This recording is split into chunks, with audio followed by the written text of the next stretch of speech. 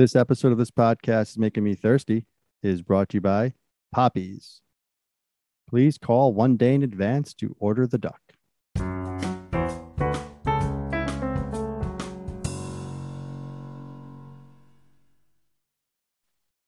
Welcome to this podcast is making me thirsty, the number one destination for Seinfeld fans. This is episode 81.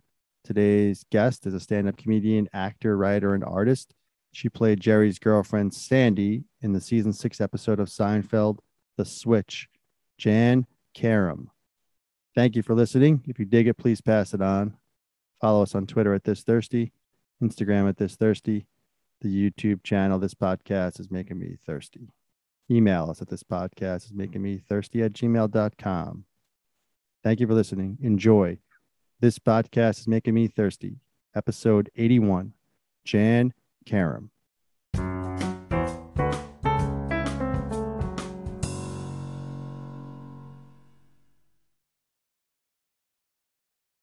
Okay. Welcome to this podcast is making me thirsty, the number one destination for Seinfeld fans. This episode 81. Today's guest is a stand-up comedian, actor, writer, and artist. You've seen her on The Late Show with David Letterman, Tonight Show with Johnny Carson, Mad About You, and Curb Your Enthusiasm. And of course, she played Jerry's girlfriend, Sandy, in the classic season 6 episode of Seinfeld, The Switch. Please welcome Jan Karam. Jan, thanks for joining. Yay. Hi. I feel like I look like I'm in a funeral home. No, not at all. Oh, you look great. Very bright. Okay, with the driveway, I got concrete to the left of me, Jokers to the right. Yeah, right. Grass. Jan's in Arizona. She grew up in Superior, Arizona, of course. Yeah. So, Jan, this is great. We're so happy you're here. So, take us back, right? 1995, The Switch, but it's well documented. You tried out for Seinfeld a few times, right? So Yes, tell us a a little bit about that, and then how this role of Sandy came about. Okay, let's see. Well, I think I read for the cashier part, maybe the cashier, and then something else, and then I was like, oh, they just want models, and and then wait. So the cashier? Are you referring to Jerry dated the cashier? Yeah, I think I auditioned for that. But it's like I knew Larry and Jerry from stand up, so that every time I went in, they're sitting on the couch and it was a casting couch. No, kidding. Am I allowed to make jokes like that of anymore? Course. Let me ask my producer. Yes. Well, we've heard some rumors, but go ahead. We're good. Yeah, no. So, and then I think George Shapiro was there, the manager, and then gosh, how could I forget his name? I needed to do my Mark Hirschfeld. Mark Hirschfeld, yeah, who ended up helping me with my short Castle Rock film Under the Big Moo Moo. Okay, he was like volunteered, he helped. So anyway, then so it's just awkward because you're trying not to. It's already hard to audition, and then so on the second time. I said, I'm never auditioning again. Or maybe it was the third time. I don't know. Because, of course, you always say that and then you go and do it. So it was before cell phone. So on the time that I auditioned for the Sandy part, then afterwards I said, I said, I'm going to a movie and maybe it was Terminator or something. And I didn't have a cell phone to check. So I said, because they always say, like, let it go and don't wait around, just do the audition and forget about it because the universe, whatever, right? Something about the universe and not about the fact that you're going to get it or not. But so then I went to see the movie, and when I got out of the movie, and it was at the Beverly Center in Los Angeles, and then I was just thinking, if my phone is up high enough, do I need to raise it? Because then it shows your neck, and that's awful. Is this better? Okay. You notice I like to drag out stories. Okay. No, keep going. So Terminator 2. I don't know if it was 1 or 2, but it was one of those, or maybe it was Rocky. No, so then I get out of the movie and check my machine, and I'm doing the phone, and because it was a machine. It wasn't a cell phone. Isn't it weird? Because otherwise I would have been buzzed in the movie. This way I could just totally let the universe do its thing and let it give me the part. Otherwise, if I had a cell phone, I might not have gotten a part, because I would have been interfering with the flow of the universe, letting it do its magic. So anyway, I checked my thing. It says, "Hey, you got the part, and you have to be on set at 9 a.m." So I was like, "No, oh my God!" They called like at 9 or something that night. So I auditioned that day in the evening. I think like 6 o'clock. Then they called like 9 o'clock. That's when I was at the movie. It was a long movie, and then so I had to get ready to go. So the knowing of Jerry and Larry, take us through and that the as far casting couch. and the cast. Yeah, but I mean, it No. seems to be like that might help getting you in the door, but you still got to nail the audition, right? So do you remember like the scene? Your character was known for not laughing. At Jerry's jokes. Was that what the audition was? Do you remember like that scene, just keeping that straight face? That's funny. I had to say that's funny. And I was like, what's the big deal with this part? That they said they couldn't get anybody to say it right, or not couldn't get anybody, but it was a comedian who would know how to say that's funny. Because that's how we always say if somebody says something, the comedian says it and they go, "That's funny." Right. And they don't actually laugh, but they just acknowledge that's like a good bit. Yeah, like, oh, that's funny. So then, I think it was after that. I think I might have talked to Larry Charles, or he was one of the producers. Right. And then he might have said, yeah, because they want a comedian. And he said it was really good. And I was like, what's the big deal? You just say that's funny. But he said that not everybody was doing it right. And that a comedian had to do it. So I was like, okay, good. And did you know the whole script at that point? You just had that scene. Like, did you know the menage a trois aspect and all that? Or I don't think I had no, I think I just got my sides, which was I'm pretty sure it was that's funny, and then maybe ooh, what a wild idea. There's a nat. But I just remember that's funny stuck out to me because you're what's the big deal, huh? Yeah, your delivery on that is just like spot on. You guys are at dinner talking about, oh, how do you like the movie? It's like so kind of corny and like, so this episode, by the way, was the most watched episode of season 6, right? 36.6 million viewers. Oh my God. Right. And that aired January 5th, which again, that's Christmas, New Year's is rare that you're going to get that high ratings, but obviously a big part of that was the Cosmo episode, right? So it was Kramer's name getting launched. So how much did you know about that? Because, rumor has it that in the script, they kind of X'd out his name to keep it secret. Like they didn't release that kind of thing. How privy were you to the name drop of Cosmo? So since I just had the sides, I didn't read the script. When I got to the set at 9 o'clock, and then there was trouble with the boyfriend who was already obnoxious, giving me a ride and being jealous of any of my accomplishments. So wait, your boyfriend at the time you're talking about? My boyfriend at the time. Hollywood guy? Yeah, let's hear that story. Well, it was awful. I was like, oh my God, I got this dream job, and he was a musician, so he knew like how important it was. Right. But he was always trying, just couldn't build me up. So that was bad. But I think on the way there, I said something about the tire's low, so you got to check the tire. To stop criticizing me or something. And I think either he got out of the car and then I had to drive myself there.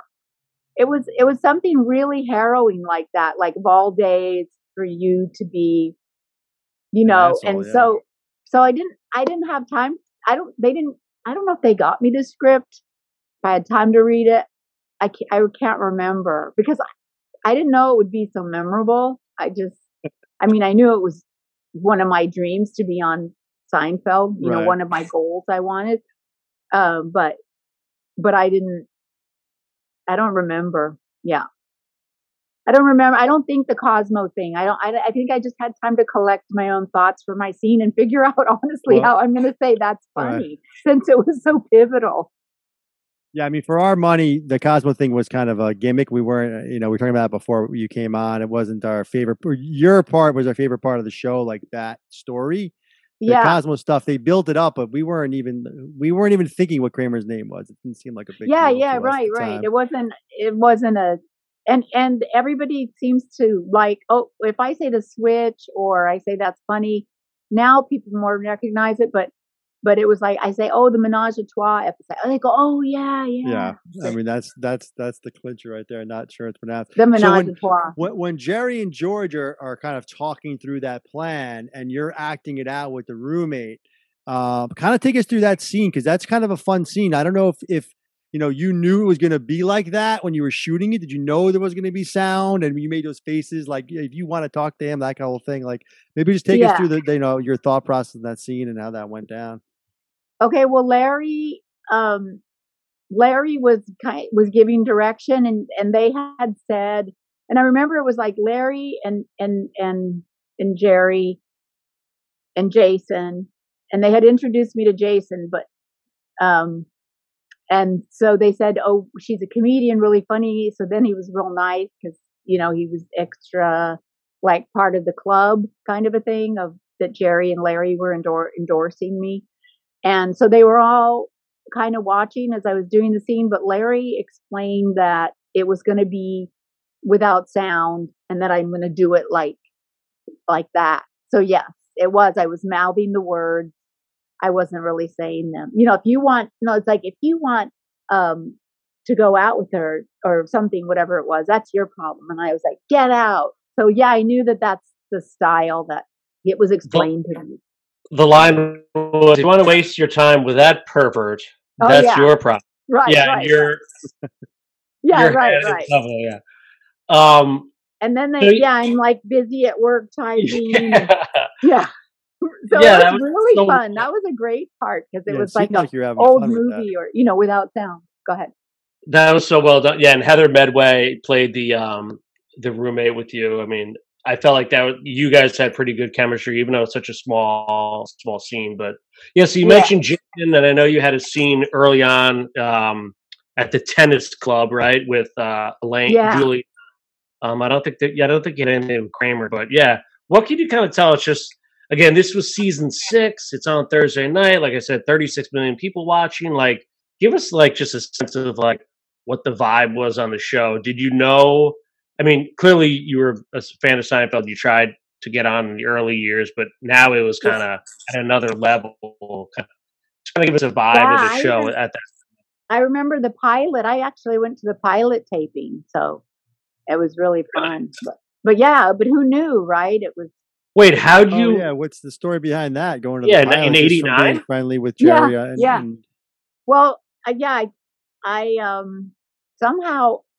A friend of mine, the executive producer, Jerry Perzigian, and I went with him. I'm not sure if I got to go or he got him or what, but and I actually met Julia that day, that after the taping or during, and she said, "Oh, I'm a really big fan. Nice to meet you," because of my Young Comedian special was on. So I always remember that. She was real nice, and And I saw Jerry, and it was just kind of like a pilot. We don't know what we're going to do. And then my friend Jerry had said, because he'd worked on Golden Girls and like Jeffersons, he goes way back, and he was more like a regular TV sitcom format. And he said, I don't know, because it didn't have these scenes that they're moving here, they're moving there, and it's not really but of course, we thought it was great, but it wasn't the usual. Like, how are they going to afford to do this? Yeah, at the time, no one knew what it was going to be. Obvious. I mean, and just all the different scenes and locations, and everything didn't tie up in a nice, tidy bow at the end. Right. So, it sounds like you had a good relationship with Jerry, and it sounds like even Larry. So, tell us about. I know you were just you wrapped up Curb. What can you tell us about that? Anything about your experience there, your episode? Well, maybe not specifically about the show if you can't give it away, but just, in general, how'd that come up, and then how much fun was that? Oh, well, okay, so I had actually auditioned for Cheryl, the role of Cheryl, believe Oh, it or wow, not. okay. Really? Yeah, and so I did something about, what are you gonna do with chicken wings or chicken salad? We were talking about something, and then he said, I can't have you be the wife. It was for the pilot. I know you too well, or something, or I know you. I'd feel too uncomfortable improvising or something. But so I don't know. I didn't end up getting it, obviously. And then I had auditioned. I always wanted to, and I think I auditioned for a couple of parts, but they weren't really. I think one was, what was the one? Oh, it was the sexual. It wasn't sexual abuse survivor. No, it was a girl that was in a battered woman's home, and then the thing about pick up the dog. Your dog pooped on our lawn or something. I think it was that one. So this one I didn't even audition. They just offered it to me, and I'm not sure the show was maybe too long. Oh no. I don't know if I'm supposed to say it. I was like, say it. So wait, what episode is that going to be? 8. All right. Yeah, but I could maybe come back and tell that story next time once the show airs. So once you know it. What can you? So it's funny. So the switch was 26 years ago. Can you believe it? Yeah. No, I mean, like I said, the whole Cosmo, I'll never forget, like live, like the promotion of that, like that was the hook to get people in. And like I said, but I think I know. So you dealt with Larry then, right? And now you're dealing with Larry now. Like any similarities, any differences, like based on all that time that passed, or is it same old Larry? It's no, it's pretty much same old Larry, but he's so busy. In fact, he's always been real nice to me. He gave me, when I was doing a fundraiser for my one woman show, the one Colleen Nude on La Cienega, he sent money, and then he actually, after he left Seinfeld, he got my script. I had a pilot script and a movie that Under the Big Moo. He got it to, I don't know, his agent or manager or something, but so he was helpful in that way. Then I think it gets to be too much. One time I called him, and he said, he called me back. I think it was 97. That was like right when he left. And then I still have the message. He says, he left me a voicemail. He goes, "This isn't about money, is it? This better not be about money. Because I'm not giving you any money. I mean, call me back, but I'm not giving you any money. I mean, still call me back." But he was joking, and he'd never given me money, so it wasn't about that. But it was pretty funny. I forget what it was about, though. I guess everyone wants something from him. Huh? Yeah, I was going to say he probably gets a lot of people hitting him up for all different kinds of things. Yeah. I mean, you've had such an amazing career. Letterman and Carson and Curb and Seinfeld. These are some giants in the industry as far as comedy goes. And you mentioned your you want to call it a special or one woman show, but yeah. What is your when you're looking back now just a little bit, what is your most proud moment of all, like kind of what you've done with your career, or like what have you been what would you want us to say you're most proud of? You guys, I didn't even get your names, which is weird. Oh yeah, we should have said at the beginning. I'm Tony, and that's Chris. Okay, hi Tony. I'm Jan. Okay. Let me tell you something, is that but I'll go back to but my friend, Bill Burr's, he produces all of Bill Burr's stuff. And so I met with Bill Burr, with Mike, his guy Mike, and we were going to do my podcast that I called In My Bed, but this was before COVID. And so they introduced me to Andrew, who was going to help me with it. And then Andrew said, I'm a giant Seinfeld fan, and I want to do a Seinfeld podcast with you.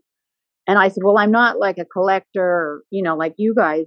And so we talked about it a lot. So I was afraid, like maybe he's going to do his, but I don't know. He got too busy, and then COVID, and he's really, really sweet guy. He's so nice. And so I never ended up doing my In My Bed, which was I was gonna have people over, and I was gonna even ask Larry, come over to my house or I go to theirs, but it takes place in bed. So everything that you talk about in bed, people that I've never. You did it with Stoller. I did, yeah. I did that was like on March 7th, 2020. Right. So he was on set for your episode as well. At least he was on staff. Is that how you connected with him, or you knew him throughout the years as well? No, I know Fred from Catch a Rising Star too.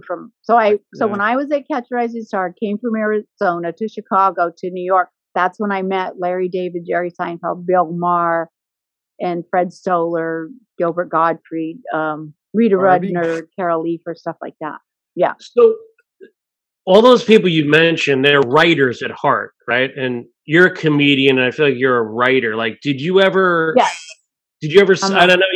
You tried out for Seinfeld a bunch of times, but did you ever try to submit any ideas from a writing? I kind of regret that I didn't do that but that's what Fred did, and so then Larry and Jerry put him on staff for a year, but there wasn't anything to do. If you've read Fred's show. Have you read? Fred's book about? He actually did. He didn't have a great experience. It sounded like. Yeah, and so Larry and Jerry did most. Like Larry would write all the script, but I think they would just take your ideas. It's not like you were in a writer's room. So since I did, this is what I regret, sort of in a way. I'm not sure.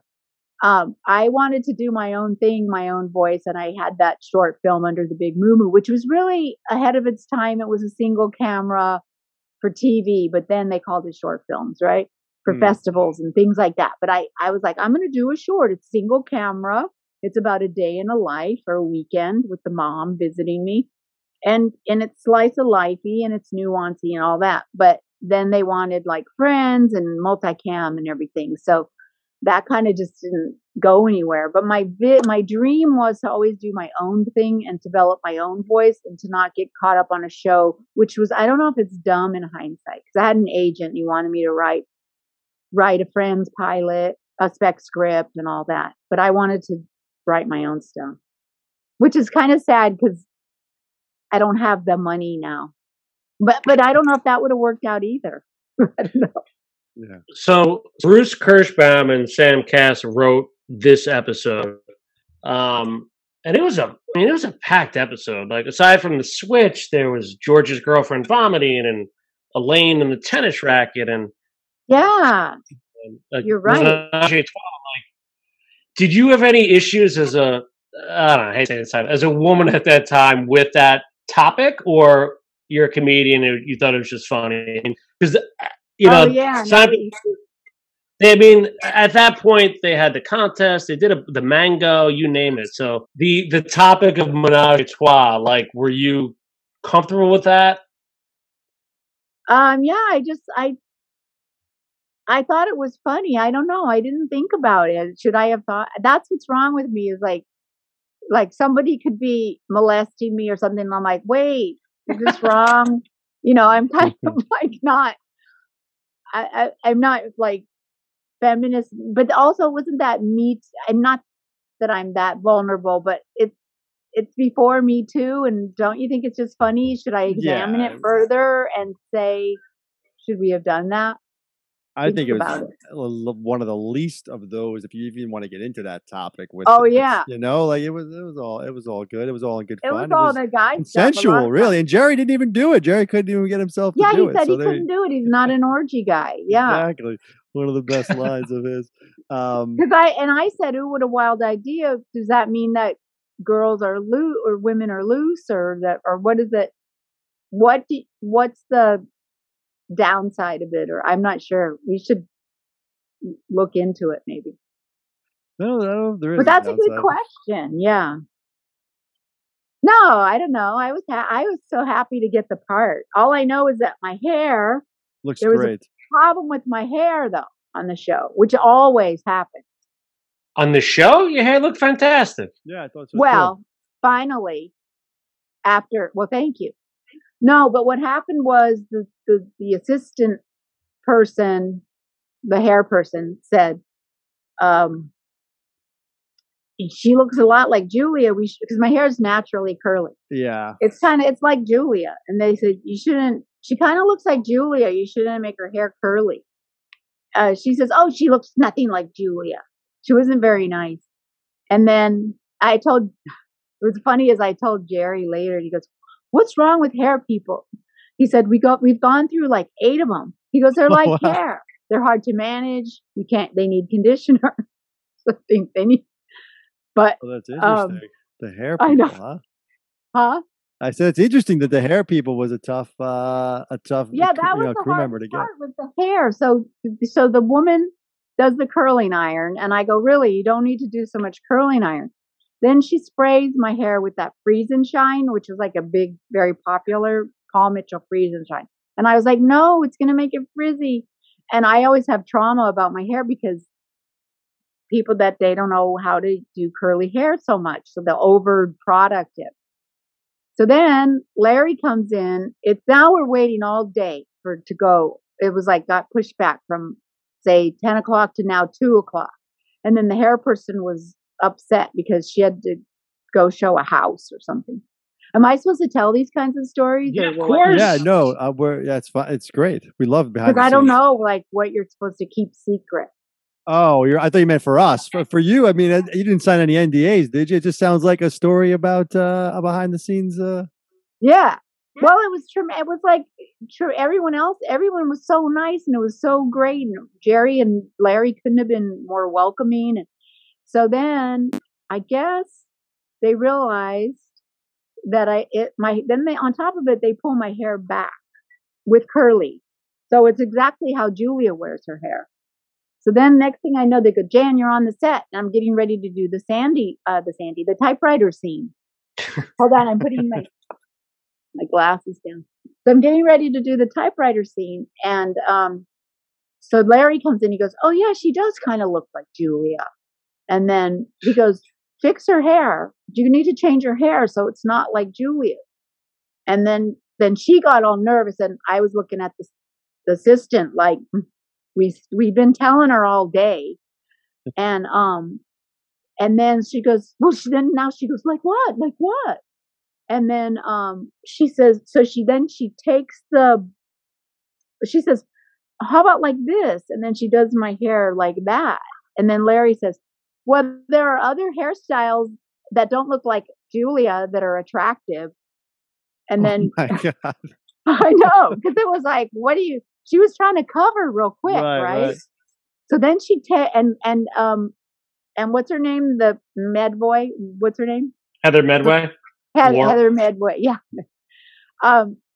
She was there and she was watching it all. And so then Larry left, and then she goes, "Come here." And I sit down in the chair, and she takes like one of those bristle brushes, the plastic kind, and she just rips through my hair. And Heather said, "I could hear your hair breaking."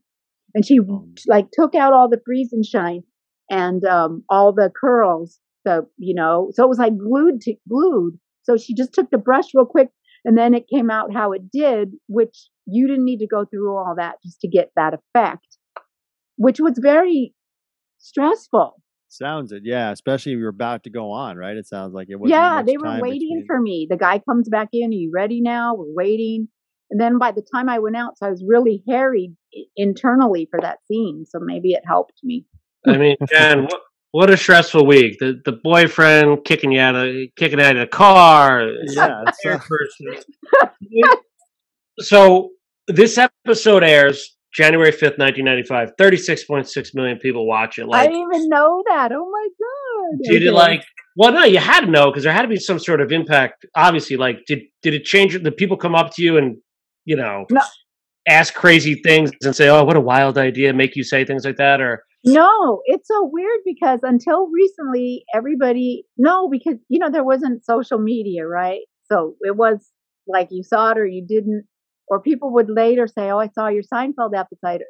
And even now, people say, "I saw your Seinfeld episode."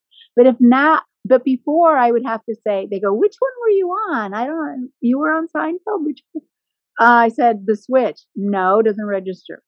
That's when they said Cosmo's first name. No, I go, well, Jerry. Then I finally say, Jerry wants to have a menage a trois. Oh yeah, that was great. The orgy. Yeah. So it's like, okay, then that's how they remember it. But now, since it's out there so much, people know Sandy, The Switch, or they don't know Sandy, but they love the menage a trois episode. It's really what they should have called it. Nobody really kind of remembers the Kramer's last name, like you said. Well, what's funny is the original name was supposed to be called the Bulimic. So they actually the George stuff, and then they wanted to keep the Kramer name like secret. So I think that's why they went with The Switch. But like we said earlier, The Switch to us was probably the best storyline of the Jerry and George in the diner going over it and telling the story kind with of you acting it out. Yeah.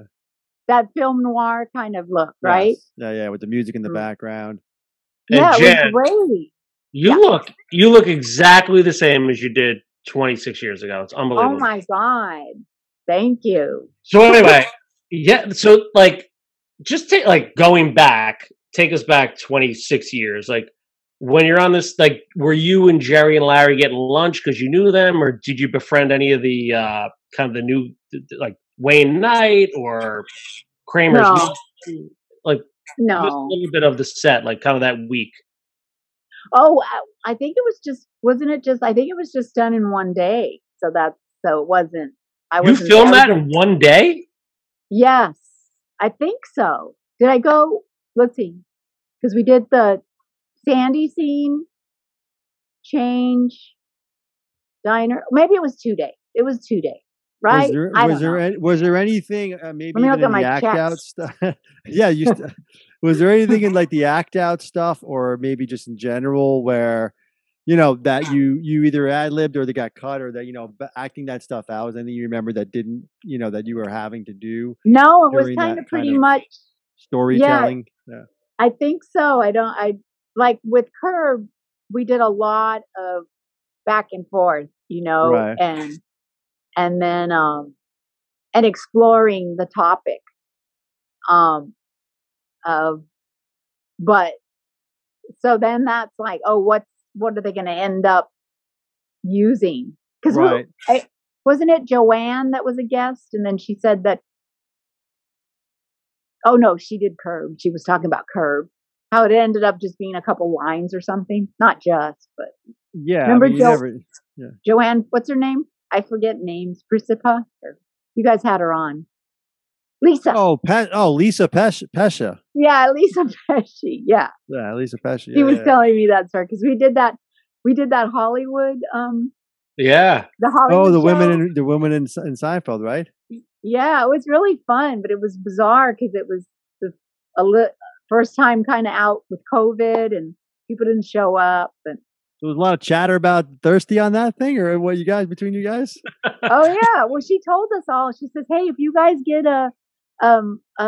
approached about it, it's great. I had a lot of fun. Do the show." Because we had a text going. So then I said, okay. Well, no, but before that I was. Right. I was just on the fence about our other, one. Right. Did you during that, just go back to the show a little bit, just did you shoot your act outs in front of the audience, or was that done but you know what I'm saying? When Jerry and George were talking over your stuff, was your stuff taped and shown to the audience? And how does that work with a live audience? That was pre-taped. That's okay. Right. That's how it went. So I think it was did we go on a Tuesday, and then the audience is Thursday or Friday? I'm not sure, but that was pre-taped because then they're going to show that. Had to be edited to explain it, Yeah. So what's interesting, you only had 4 lines, but your performance was just so much more than that. And what's funny is was there any discussion to bring you back for the finale? Because I know Larry, no, I don't think so. They looked at Jerry and then doing crazy things and probably asking for Minaj. Probably could have Oh yeah, that would have Probably been a good idea. Way into the finale. But. Yeah. No, I wasn't.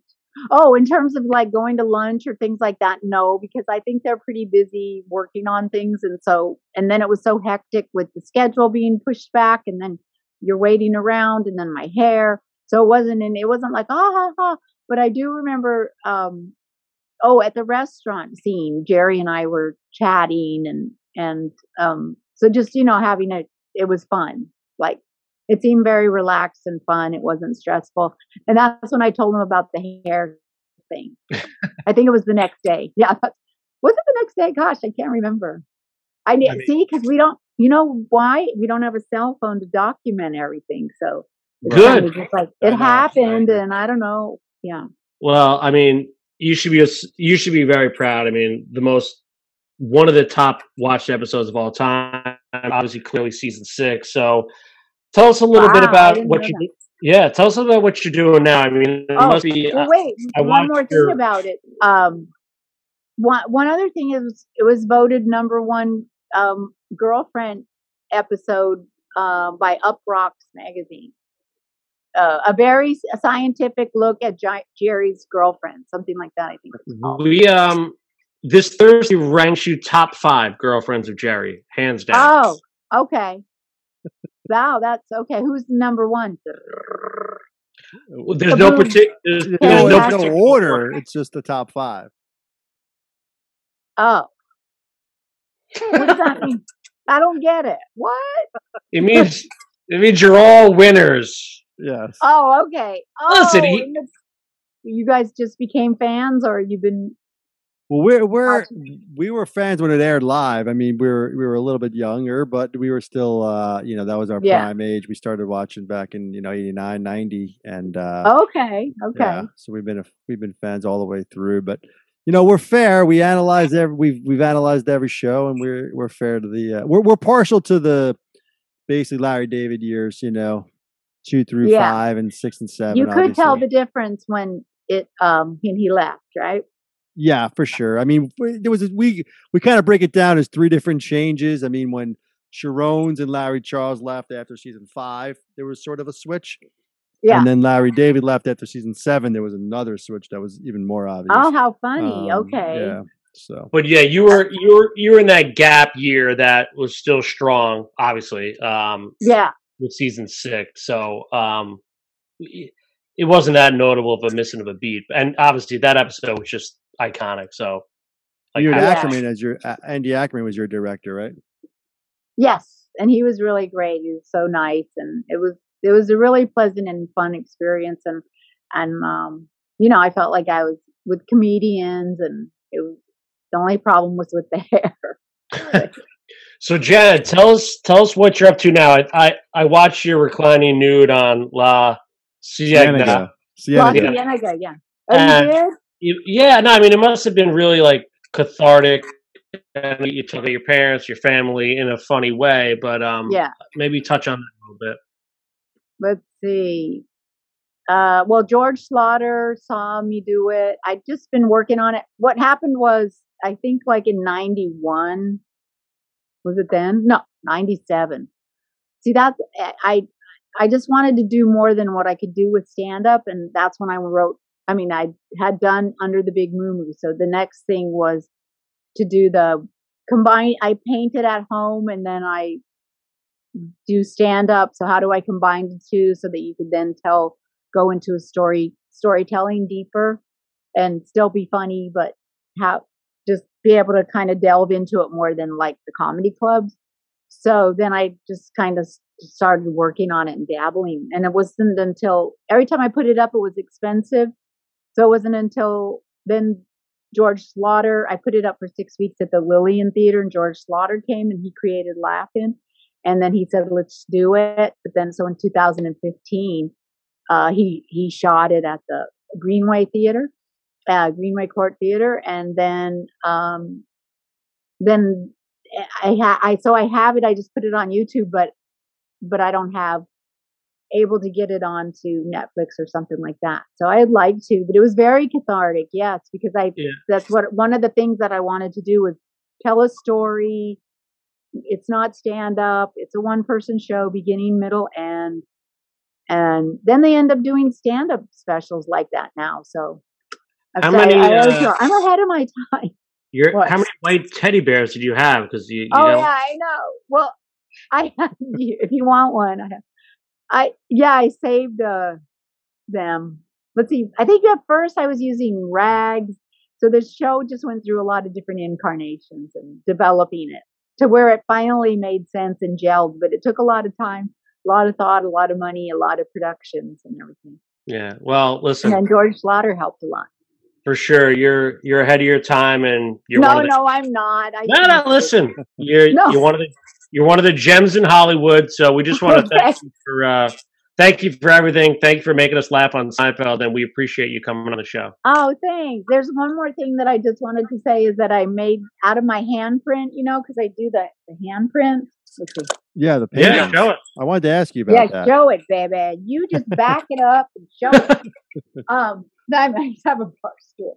So from COVID, so anyway, I had the handprint and I'm like, oh, that's kind of cool because it's like germs and stuff. Oh, it's straight. And then, so I made these wash your hands signs and I thought, oh, these would be great in schools and hospitals and stuff. Wash your hands with this colorful handprint. So I'm working on that. So, and I'll send you guys one. Where do you guys live? Oh, very cool. Oh, there you go. New Jersey. Oh, you're in Jersey. Very cool. Okay, you see that? Nice. So I'm doing that. I mean, they're like. Jen, hey, you send us that. We'll send you one of these mugs. Yeah, give me a mug. Okay, and then I have some for little kids. Oh, okay. I'll send you guys some. And then, oh wait, one question I need to answer that Tony asked. Yeah. Go back. And then you guys have to go. No, go ahead. What was it? You asked me what was the bet out of all the things that I did, and I looked back. Yeah. But all of them, because all of everything that I've done, I wanted to do. Okay, so like I got on the Young Comedian special, and that's like a miracle. I don't even know how that happened, except I was working with Dennis Miller. He recommended me. I had to showcase at the Improv in Santa Monica. And so I got that. And then I wanted The Tonight Show, I wanted Letterman, and I wanted Seinfeld, and I wanted Curb. Like it's not like I said, I really want to be on Friends. Like all the ones that I wanted to do the one woman show, and I wanted to make my short film. The problem is I need to aim higher instead of just being creative dreams. You know what I mean? Like, oh, okay, maybe I should have written on a show. That's all I'm saying. I'm thinking you hit the mark on all of those. I think those are some great ones to shoot for, and you nailed them all. Yeah. Jen, who wants to be on Friends? Give me a break. But how? I know, but I don't know why I keep bringing up Friends. But okay. So, and you're also tight with Dana Carvey, right? I opened for him, and why don't we get something going with him? Yeah. Well, he's always doing something. I was in a couple things, but I was on a pilot. I read the pilot. And I remember the First Impressions. I was in the pilot of that. Oh yeah. Yeah. So, and I'm happy to go on things. Yeah. Tour with him.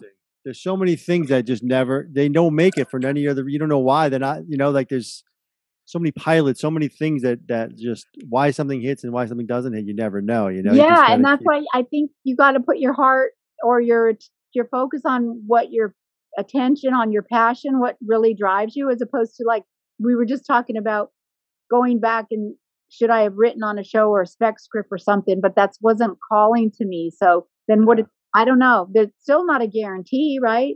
Right. I mean, exactly. I know people you might as well do what you want. You might as well do it. Yeah. Which is what you guys are doing, right? That's right. You guys are doing it. We did. And Jan, for the record, we're all pulling for Arizona State here because we love Herm Edwards. All right. Oh, okay. Okay. So let's hope that happens. and what about the Dodgers? You're just kidding? Are you really? No, he's not kidding. He's a huge Herm Edwards fan. He's a huge Herm Edwards fan. Oh, okay. And the Dodgers too, right? Sure. if you're rooting for them, when Mattingly was managing them. No, I'm just kidding. We're still rooting for the Dodgers. Oh, okay, you're okay. That's going to be on right now. Oh, we're missing the game. I know. So we'll let you go. But this was great, Jan. Thanks so much, Jan. Thank you so much, Tony and Chris. Thank you. It was really fun. Awesome. I enjoyed it. Care. Okay. Thank you. Take care. Have a good Bye. night. Bye. Chowder, as they say. Chowder.